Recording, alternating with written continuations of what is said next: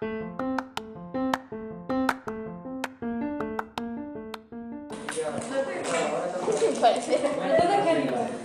bon dia, soc la Lidia. No més que no sabes.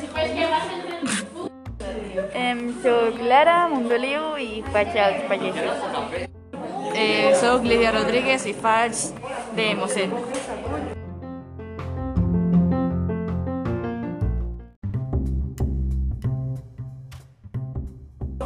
Els pagesos, les persones que vivien en el castell, estaven obligades a acollir les persones com nosaltres en cas de guerra. Per això tenen que tenir molt menjar.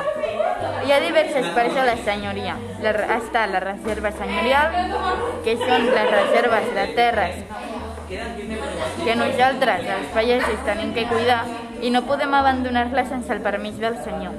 També estan les pinces, que eren les nostres terres, però a canvi d'un preu.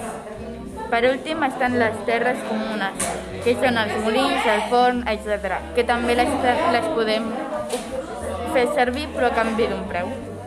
Treballem de sol a sol durant tot l'any. Treballem amb unes eines molt simples. El que més cultivem són les llegums i els cereals. També plantem arbres fruiters, hortalisses i lli. A més, n'hi ha agrícoles que es dediquen a la ramaderia, que és la cria d'ovelles per fer roba amb la llana. També ens dediquem al policultiu, que és quan un pagès és autosuficient. Vivim en cases molt senzilles, estan fetes de troncs, fangs i canyes. Per últim, la majoria de les cases són d'una habitació dividida, el qual una d'elles és pels animals i l'altra part és per nosaltres.